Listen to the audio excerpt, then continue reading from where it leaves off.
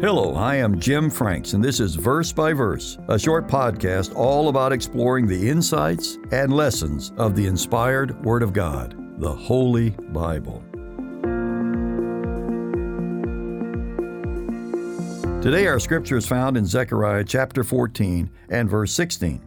And it shall come to pass that everyone who is left of all the nations which came against Jerusalem shall go up from year to year to worship the King, the Lord of hosts, and to keep the Feast of Tabernacles.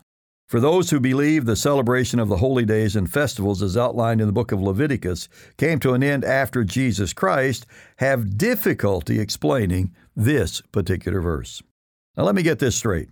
Holy days given to Israel and done away with by the death of Jesus Christ will have mandatory observance when Christ returns to this earth for the millennium?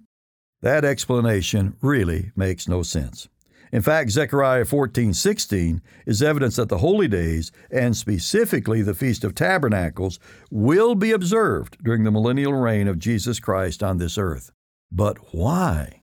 When one studies the scriptures that focus on the festivals, you begin to see that there is a deeper spiritual meaning behind each one. In fact, the festivals are called shadows of things to come in Colossians chapter 2. Now, I covered this on a previous podcast, so you may want to go back and give it a listen.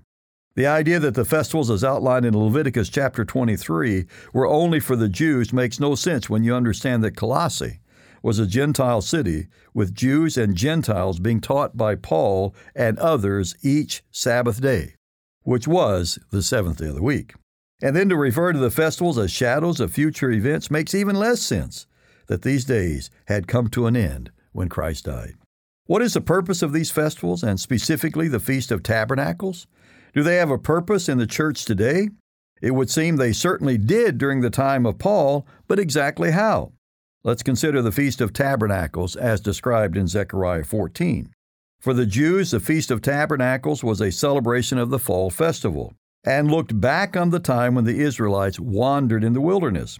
God took care of their every need, but they had to live in temporary dwellings until they finally arrived in the promised land of Canaan, the land flowing with milk and honey.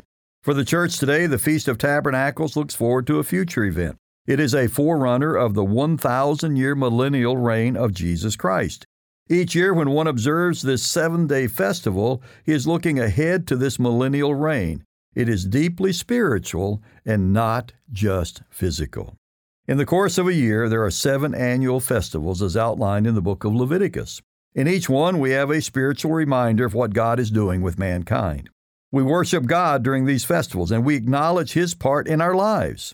It isn't solely Jewish, but it is Christian, and so identified by the Apostle Paul in Colossians, and identified by the prophet Zechariah as a required observance during the reign of Jesus Christ on this earth. Verse by Verse is a companion podcast to the Daily Bible Verse blog, which you can find on the Life, Hope, and Truth Learning Center. Check out the show notes for more.